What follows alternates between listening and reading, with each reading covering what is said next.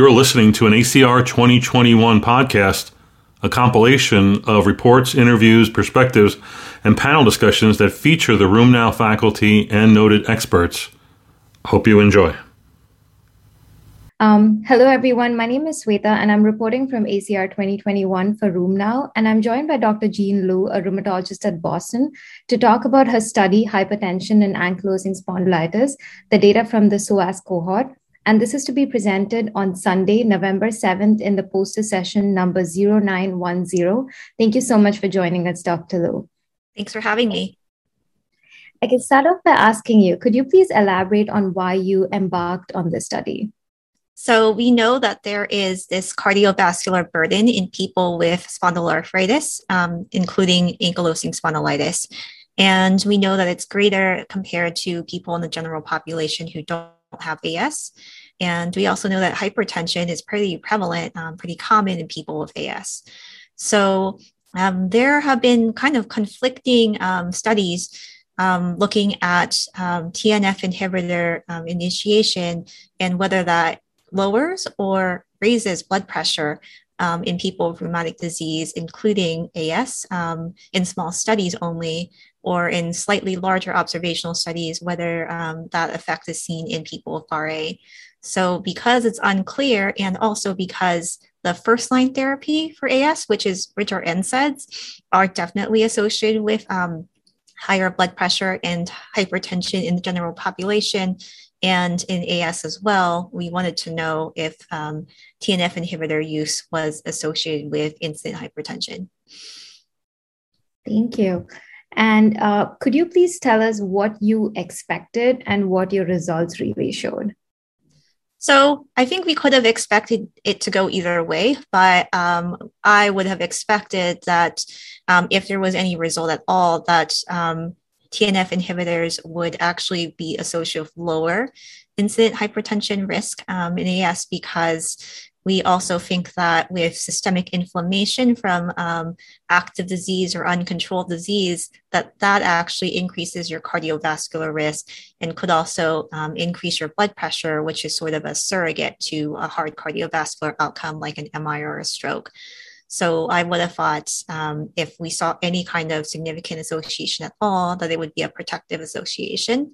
Actually, we are not able to show that there were that our data supported either an increased risk of hypertension or a decreased risk, because we just don't have the precision here to show that association. So all of our confidence intervals cross to null, and our point estimates are actually pretty close to 1. So perhaps there really is no association, but we also can't say that either. Thank you. And again, just continuing from that, what do you feel were the challenges that you faced that this wasn't possible to prove that there was a protective effect? Well, it's an observational study, so you can't ever prove that there is a causal association. I did use causal inference methods, but when you use causal inference methods in observational data, you have to make a series of assumptions about the data and how they were measured and what the relationships between variables are. And if any of those assumptions that you make are not true, you can't really have this inference that exposure X causes outcome Y. So it's really just it's a feature of the design, I would say. I think your question's also about what are the difficulties about this. I think we're still at this question of if someone is at particularly higher cardiovascular risk and they're on NSAIDs, should you be more aggressive about transitioning them to a TNF inhibitor? Would that make things better? And I think we are still at that position where you have to really have an individualized discussion with your patient about their cardiovascular risk factors and about the knowns. And I think the known is that NSAIDs do increase blood pressure and may increase their cardiovascular outcome risk. So maybe transitioning them to a TNF inhibitor might be better in that situation, but can't really say for sure with these data. Thank you. And so what I did notice that the majority of the population studied were Caucasian males. Do you think there would have been any difference if this was an African American population, given that there is some data out there that they have a higher risk of being hypertensive? So that's a really good question, and I could give a really nuanced answer there. So as you know, rheumatic diseases are understudied in non-white populations. And although our understanding of ankylosing spondylitis is that it's a predominantly white and male disease, perhaps this is an understanding based on selection bias in our studies or epidemiologic studies, and that we just have a lot of understudied populations still where this disease is not well characterized. So because of this paucity of data, I can't really make a guess on what this would show.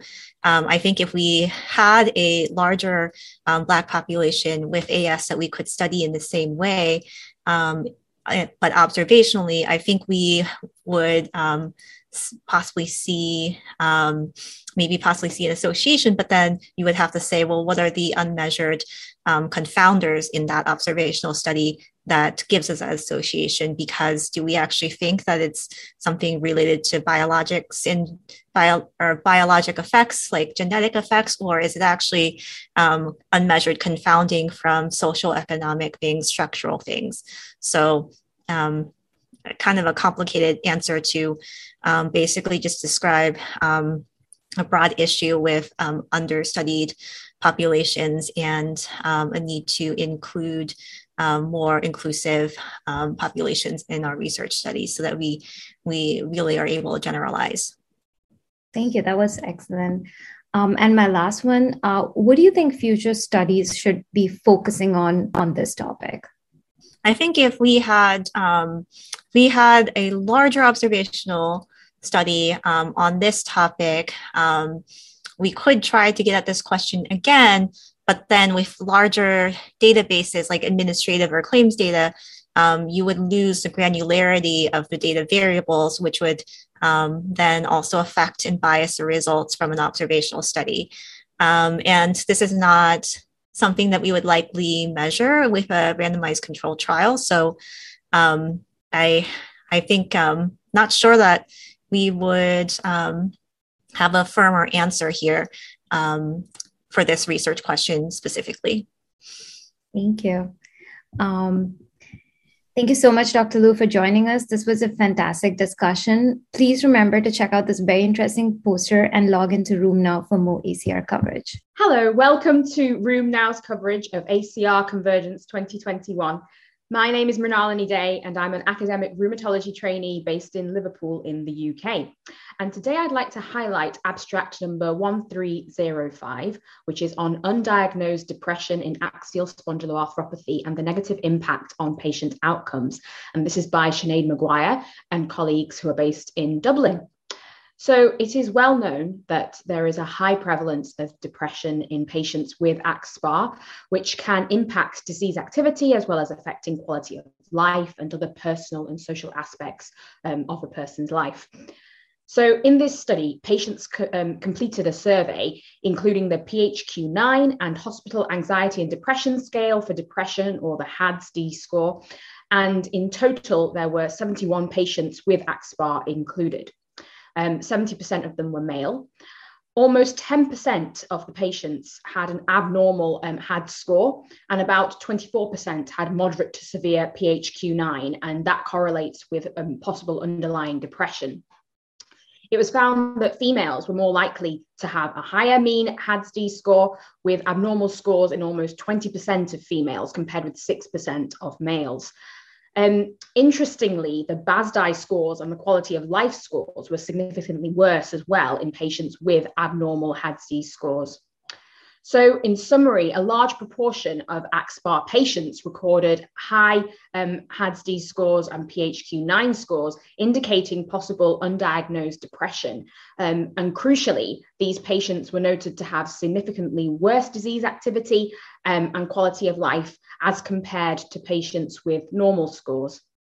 So not only should clinicians regularly screen for depression and other mental health problems in patients with AxSpA, but also be generally aware that depression and low mood can both contribute to decreased quality of life and disease activity scores, and also in turn be the result of these, indicating the importance of a multidisciplinary approach to the management of AxSpA and taking the time to consider these factors when assessing patients in clinic.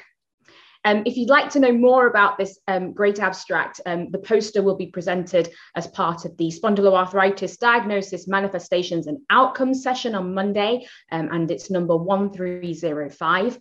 And if you'd like more content on ACR21, don't forget to follow RheumNow on Twitter, or you can follow me on Twitter at Dr. Minnie Day, or go to the RheumNow website for much more content. Thank you for watching. This is Marala Ramahi from Indianapolis, Indiana, reporting for RheumNow on ACR Convergence 2021.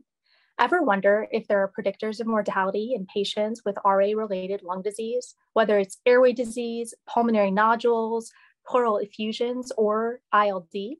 Well, Abstract 0290 is a single-center retrospective study of about 9,800 patients, mean age of about 52 years old, with biopsy-confirmed RA-related lung disease. And this study showed that there was a higher mortality associated with having RA-related ILD with an odds ratio of 2.28. It was a higher mortality associated with having RA-related pleural effusions with an odds ratio of 3.3, and a higher mortality associated with having an older age at RA-related lung disease diagnosis with an odds ratio of 1.04. And even more notably, it showed that methotrexate use was protective with an odds ratio of 0.4. So maybe this will help decrease hesitancy of use of methotrexate in patients with lung disease. This is Marala Rumhi reporting to you for RheumNow on ACR Convergence 2021.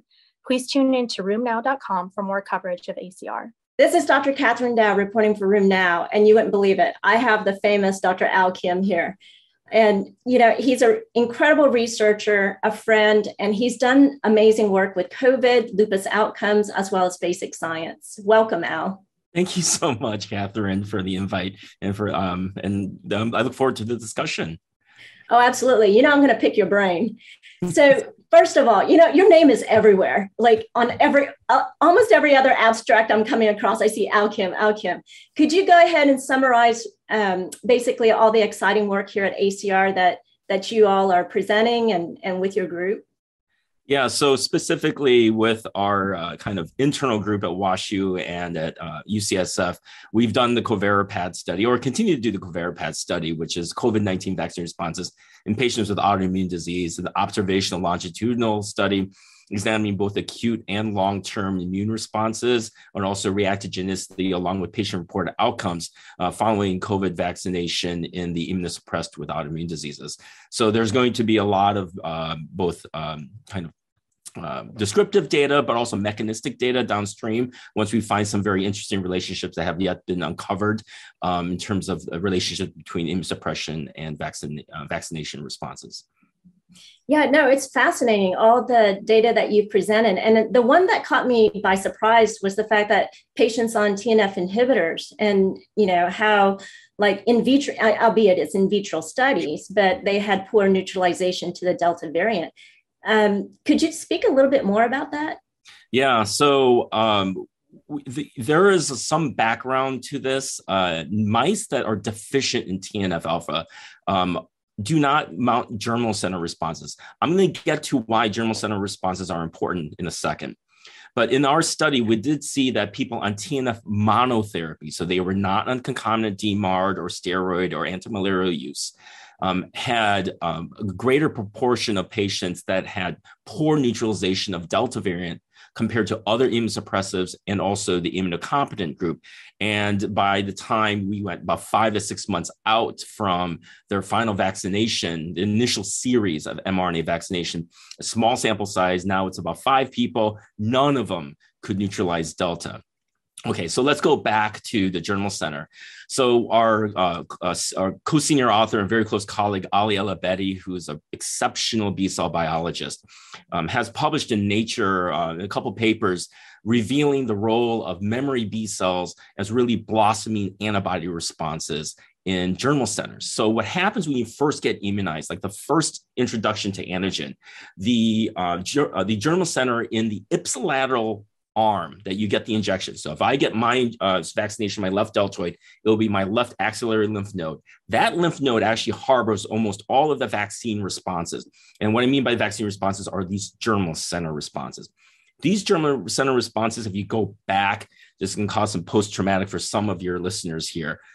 They help generate these high affinity B cell receptors. They eventually will grow up and produce antibodies. On top of that, though, part of that affinity process, there's another process called somatic hypermutation. That process, which increases affinity, also increases antibody diversity. Now go back to the TNF knockout mice that don't have germinal centers.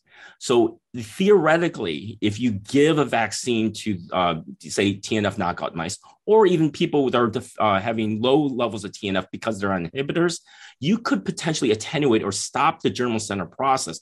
And that's important because we all got vaccinated against common variant. Yet most of the immunocompetent people are able to perfectly defend themselves against Delta variant. How? It's because of the antibody blossoming response in the germinal center. So when you block TNF, there's a theoretical risk here that you may also then blunt these antibody blossoming responses. And maybe that's what we're seeing. Now, having said that, kind of the nitty gritty behind all of this too, is that remember that knockout mice are deficient of that protein since neonatal life. Whereas in the real world, adults that are started on TNF inhibitors for, say, RA, they've had it for a long time. Then there's a partial reduction through medication. How those two correlate with one another is a little bit unclear to us. So Michael Diamond, who's one of the immunovirologists here at WashU, is starting some mouse studies to better examine this relationship, both with SARS-CoV-2 vaccination, but also influenza vaccinations to see how broad this phenomenon could be. That's incredible. There's some parts of the world where they're doing 3 doses, and then 6 months later, they're going to do the booster. Mm-hmm. So that's a lot of vaccine, right? But it is. But maybe, it might be needed for patients, who have been on rituximab or mycophenolate or some of the other things. What do you think? Yeah, so I think this is a really important point. So again, Ali El-Abedi just had a preprint drop 5 days ago on bioRxiv, showing that similar to influenza vaccination, that germinal center responses in humans, so that he actually got lymph node tissue, and I was one of his subjects, up to 6 months post-vaccination, germinal center responses were still ongoing in all of these subjects. Right. Again, this is without any additional introduction of antigen. Now, think of a particular scenario, say anti-TNF, where you are blunting that response, right? If you get a booster, you could regenerate that response and get the antibody blossoming that you should have had in the first place. Now, the preprint that has the Delta neutralization data doesn't have data that was added into our revision for this paper with Mike Diamond, but of the 5 people that had no Delta responses, all of them got boosted, and 1 month afterwards, they all generated Delta responses. So this tells me, first of all, that even and none of them held their TNF. So this tells me, first of all, that the germinal center response is potentially restartable, even in the context of TNF inhibition. So this opens up the question about holding medicines, which is a completely different topic. But more importantly, from the immunologic point of view, memory B cells are absolutely critical for that antibody blossoming response. They are being generated in these TNF inhibitors. So this now is opening up another question about antibody function in TNF inhibitor people, and whether or not that's also dysregulated or dysfunctional. But to answer your question more directly, I think the more doses your body sees, more safely with vaccination than natural infection, the more you're able to blossom your antibody response. Right. We're getting boosted a little bit every day. Had we been at ACR in person, we might be boosted a little more. Oh, yeah, right, exactly. All right. So lupus has been so dear to your heart. I've listened to you lecture.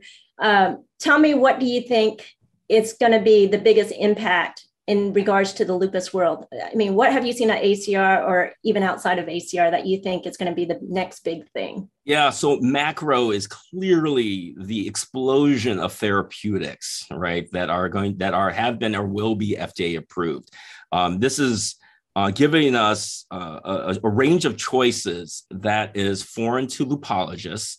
It harkens back to our training when we were able to have many options for RA patients, right? So it's going to be interesting to see how the ecosystem decides like how to prioritize things. I mean, I think a lot of lupus physicians will obviously clearly engage with shared decision making. The first question I ask is whether or not they want an injectable or a pill, right? And what's interesting is there's pretty strong opinions, pretty much 50-50. There are needle averse people, and then there are people that say there's no way I'm ever going to take pills because I already take 12 or 16 a day. I'm going to go ahead and get an injection. So that ends up simplifying that narrative with existing therapeutics. I think in the future, there's going to be, I think the AMP effort continues to pump out just really interesting observations. It's so hard to get human tissue and do detailed phenotypic analyses, immunologic analyses on them. But obviously they've, through the expertise of their large team, they have the ability to be able to get high quality data that will likely lead to meaningful therapeutics downstream, whether that's going to be, again, interferon based, JAK based, again, using existing therapeutics and repurposing them, or will it be newer things? Kind of proteasome is kind of old, but it's kind of new. There's that topoisomerase 1 inhibitor, complement is going to be emerging as a general theme in terms of therapeutics in the future. There are numerous other like bispecific molecule antibodies that are going to be targeting, multiple cytokines or a cell type with a cytokine or two receptors on a cell type, like on a B cell.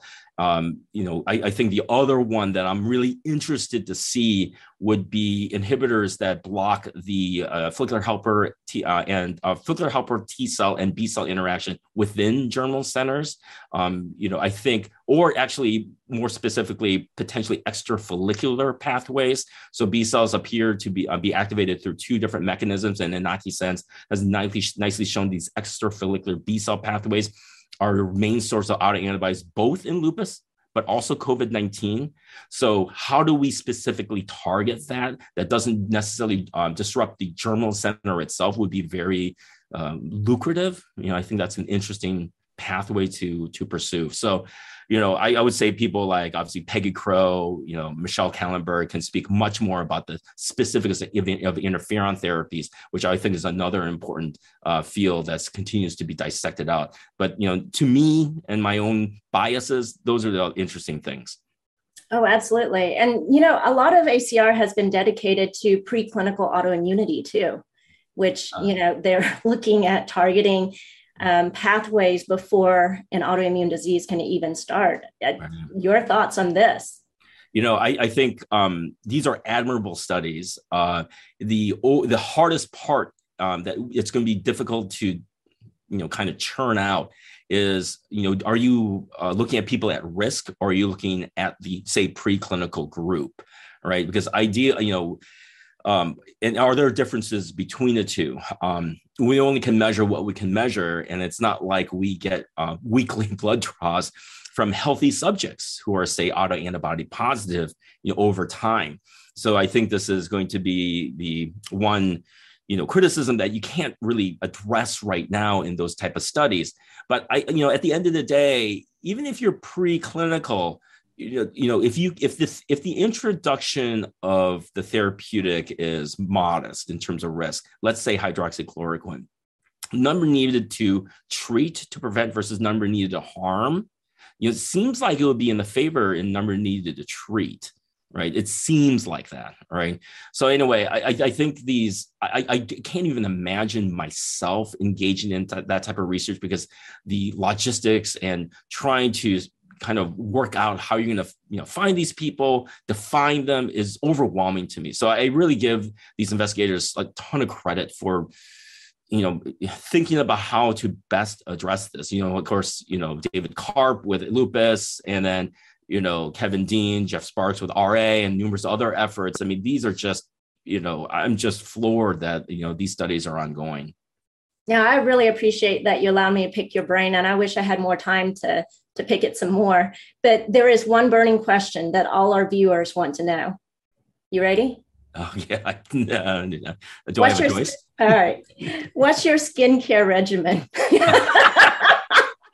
Oh my God. It's like everybody who watches you, and we're like, holy cow. And it's not a filter, because I've seen you in person. You got great skin. I appreciate it. The skincare regimen is largely genetic and epigenetic, I think. I wash my face. I don't even really know which soap I use. I use a Jergens body lotion for my face because that's all I got, on my sink. I'm not picky. I just, you got to make your skin tough in order for it to, absorb the environmental insults around you. There you have it, viewers. I really appreciate you, Al. I always love interviewing you. And you know what? We're going to talk again. Hope to see you at the next ACR meeting. All right, take care. Thank you. This is Dr. Catherine Dow reporting for RheumNow. Follow me on Twitter at KDow2011. I'm also known as the Dow Index. Hi, good afternoon from day 2 at Convergence. It's been a great session. Right now, I'm checking in from Summit, New Jersey at the Institute of Rheumatic and Autoimmune Disease. I'm Eric Dine. It's great to be part of RheumNow, chatting about more of the wonderful posters and abstracts here throughout Convergence. I'm going to talk about abstract 0563, where they looked at validating the FRAX score in the U.S. population-based study of patients with RA. We know that when you're thinking about your patients with rheumatoid arthritis or inflammatory arthritis, you always want to be thinking about fracture risk, because we know that they're at increased risk. We know that the FRAX score has an account in there that you can select that they have rheumatoid arthritis, and that elevates their risk in their FRAX score, but that has not actually been validated in the past. So this is an epidemiology study, like so many of them. It comes from Olmsted County, Minnesota, and it is looking at patients with RA age 40 to 90 years old, and then there's a comparator arm without RA. And what they do is they use the calculator and calculate the expected number of fractures and compare it to the actual fractures seen. So as we all know, if you've done the FRAX calculation, which is very easy on the computer, you put in the age, sex, race, ethnicity, family history, BMI, RA, fracture history, smoking, steroids, alcohol, the secondary causes for osteoporosis. And it gives you the 10-year fracture risk. So in the cohort that they followed, the FRAX had predicted a risk of major osteoporotic fractures of 67 fractures in the cohort over the 10 years. And they found 76, so just slightly elevated. And that incidence ratio was 1.1, which was not significant. When it comes to hip fractures, there was 21 observed fractures compared to predicted of 23. So again, very close to the predicted values. They then separated it by broken down by age and sex, and each of them had an incident ratio close to 1. So there was really no part where they found that the FRAX score in actual observed fractures deviated from the expected amount from the formula. So I thought this was very encouraging. It shows us that the calculations that many of us have been using for the FRAX score does have some validation when compared to real world data. And it's something that it's important to think about, calculate in your patients, and make sure that they're on therapies if needed to decrease their fracture risk. Great poster here and lots more from throughout day 2 of Convergence. Plenty more information coming. Check out RheumNow for all of its great content. You can follow me at Eric Dine MD on Twitter, and I'll be checking in throughout the conference.